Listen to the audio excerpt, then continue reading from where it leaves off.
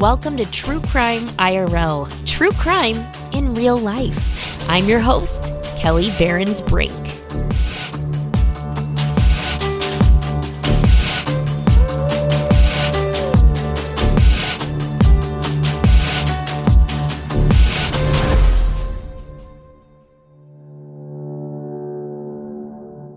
Episode 13, a recap.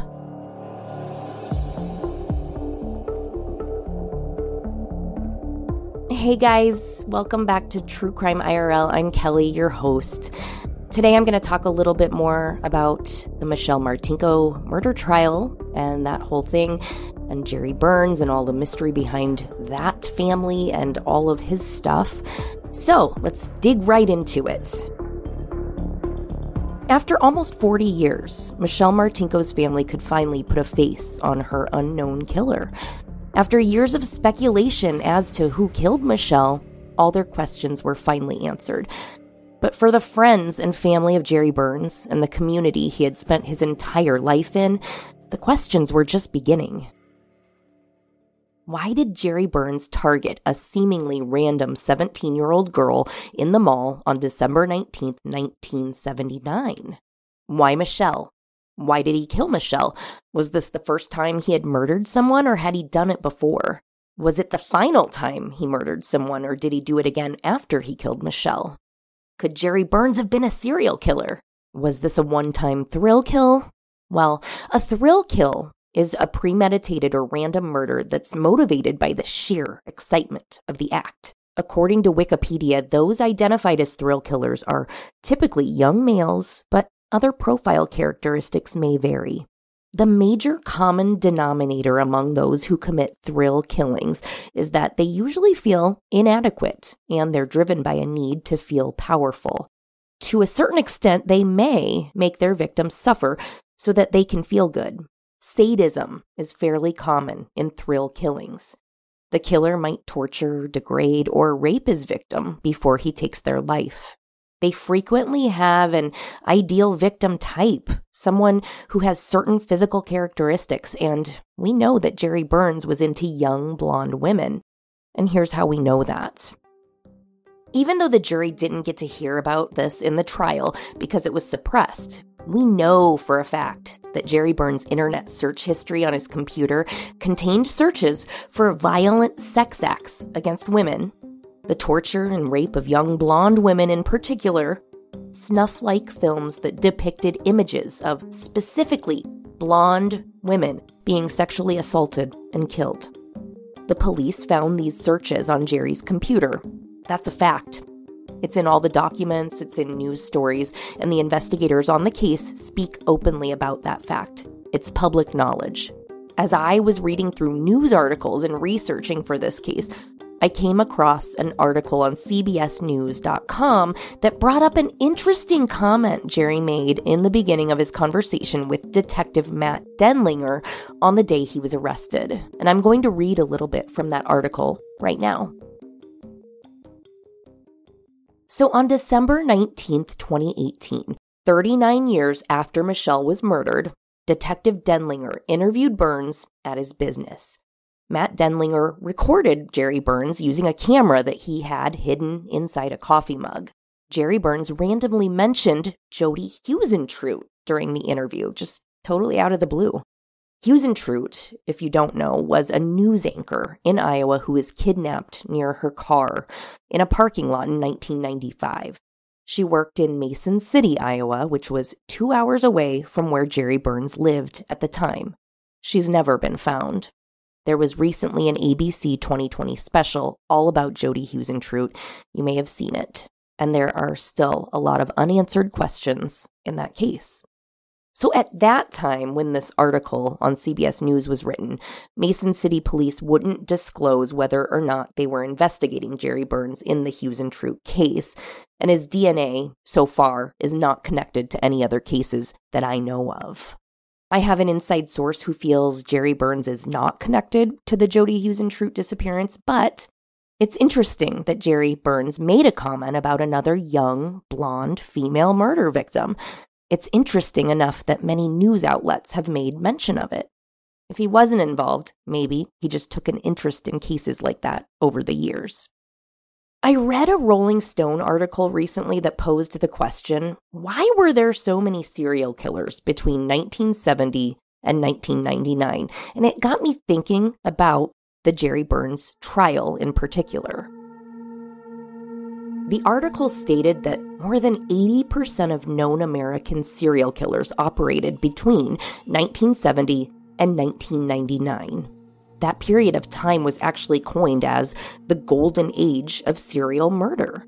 The reasons behind this vary, and they range from sociological changes to biology to technology, linguistics, and so much more. But what criminal justice expert Peter Voronsky found through his research is really fascinating. So this is a direct quote from the Rolling Stone article I read, and I'm going to read that right now. Over the course of his work, which began in 1979, Voronsky has deduced that serial killers generally develop the personality and compulsion befitting a serial killer when they're young. By the time they're 14, they're basically fully formed already. They generally start killing in their late 20s. As such, he looked back at what was happening in the world when murderers like John Wayne Gacy, Jeffrey Dahmer, and Ted Bundy were growing up. And he discovered a link. They were all born during wartime.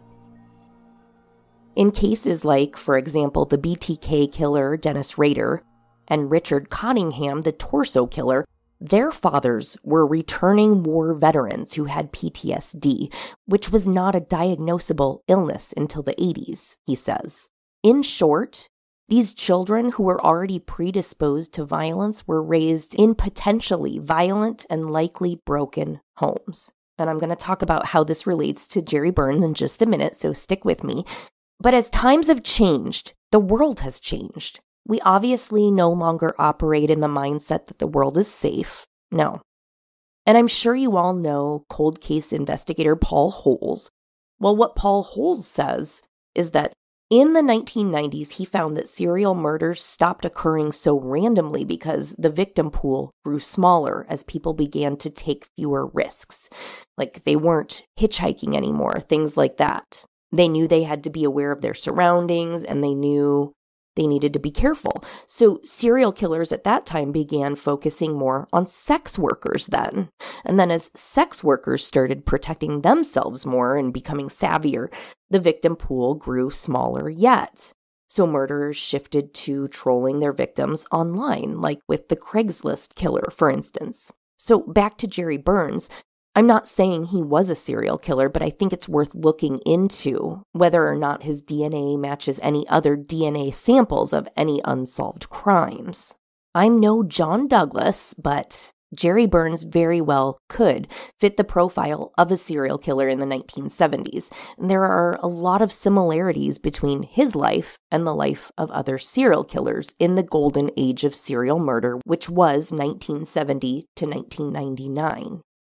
Burns randomly killed Michelle Martinko in a horrifically brutal manner. He had a fetish for pornography involving blonde women being killed.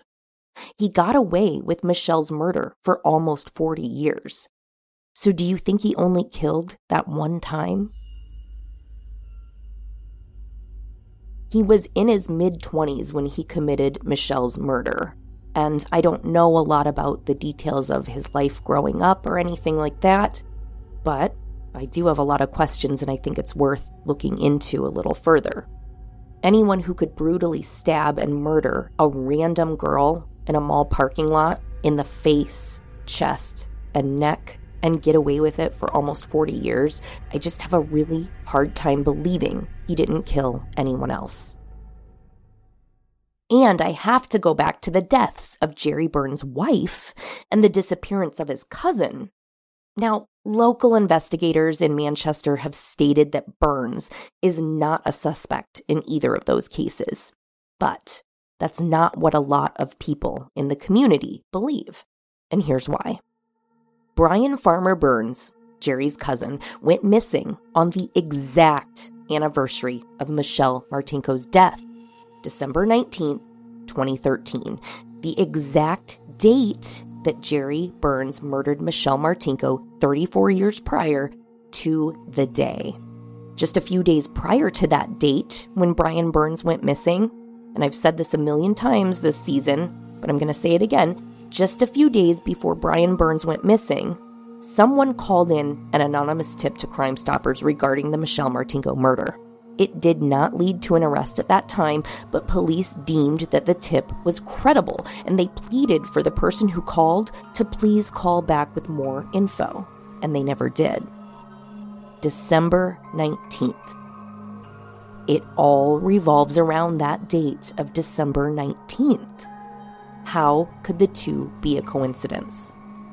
I don't know how, I don't know why, but in my gut, I know that these incidents are related.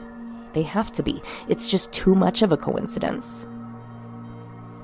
Brian Farmer Burns was declared legally dead in 2021, but the Manchester Sheriff's Department is still actively working on this case, and they feel that some new information given to them recently will help solve it in the near future. And I hope they're right. Additionally, in hindsight, Manchester locals have looked back at the suicide of Jerry Burns' wife, Patricia, in 2008. Investigators have said they have no reason to believe her death was anything other than a suicide, but at the time, they also didn't know Jerry Burns was a cold-blooded killer. Hindsight can change everything, but there's really no way to go back now and reinvestigate that death. I can only imagine how it would have been to live with Jerry Burns. I have no idea. Someone recently told me that Jerry and Patricia had been known to argue and that Jerry was kind of a yeller. You can hear that tidbit of info back in my Cop Convos episode. Although Jerry Burns was my neighbor, he was my country neighbor, which means his land and my land touched boundaries, and we lived just a few acres apart. We bought machinery from the company that he owned, but I never spoke to Jerry Burns. I only ever saw him from a distance when he came out to my farm to load and unload equipment. I don't know Jerry Burns, but I do know that he's the one who discovered his wife dead that day in 2008. And he's also the one who called 911 when he found her, and I have that 911 report in my possession. I just don't know a whole lot more than that, and it's not really something I can look into a whole lot with the resources I have. There are questions in everyone's mind, but I think those will remain questions. I don't think there will ever be any additional information on the death of his wife. So these questions, these doubts, all of these odd events and details that don't really have any firm explanations, they are all mysteries to me and to the Manchester, Iowa community. And that's why I named this season The Manchester Mysteries. Never in my wildest dreams would I have thought that I'd move away from Cedar Rapids, Iowa, where Michelle Martinko's cold case was something that people were still baffled about decades later, to the tiny town of Manchester, Iowa, where things just seem to be so safe and wonderful and nothing ever goes wrong. And then, boom, I haven't lived here very long at all, and I find out that Michelle's murderer lived right next to me in the town I had moved to get out of the city and away from crime. The story shook me. That, paired with other high-profile crimes in Iowa later that year, like the murder of Molly Tibbetts, made me hyper-aware of the fact that no matter where you live, no matter how seemingly safe of a bubble you're in, today, there's no such thing anymore as a small town where people don't have to lock their doors at night. Mayberry does not exist anymore. You may think you know your neighbor. You may think the person you're about to go on that date with is just great. And you may think the dude that runs that business is the best. But guess what? In life, you only know yourself. And sometimes, even what you know about yourself can surprise you. If this podcast does one good thing for people, I hope it teaches you something as simple as locking your doors before you go to bed at night. Almost 30% of burglars enter a home through an unlocked door or window. A surprising number of criminals gain access to homes through opened or unlocked entrances, simply because their victims felt like they lived in a safe community where they don't have to lock their doors at night. And they were wrong. Thank you for listening to this episode. We're almost at the end of the Manchester Mysteries. Next week is the season finale, so stay tuned. And until then, you know what to do. Lock your doors, people. Bye-bye.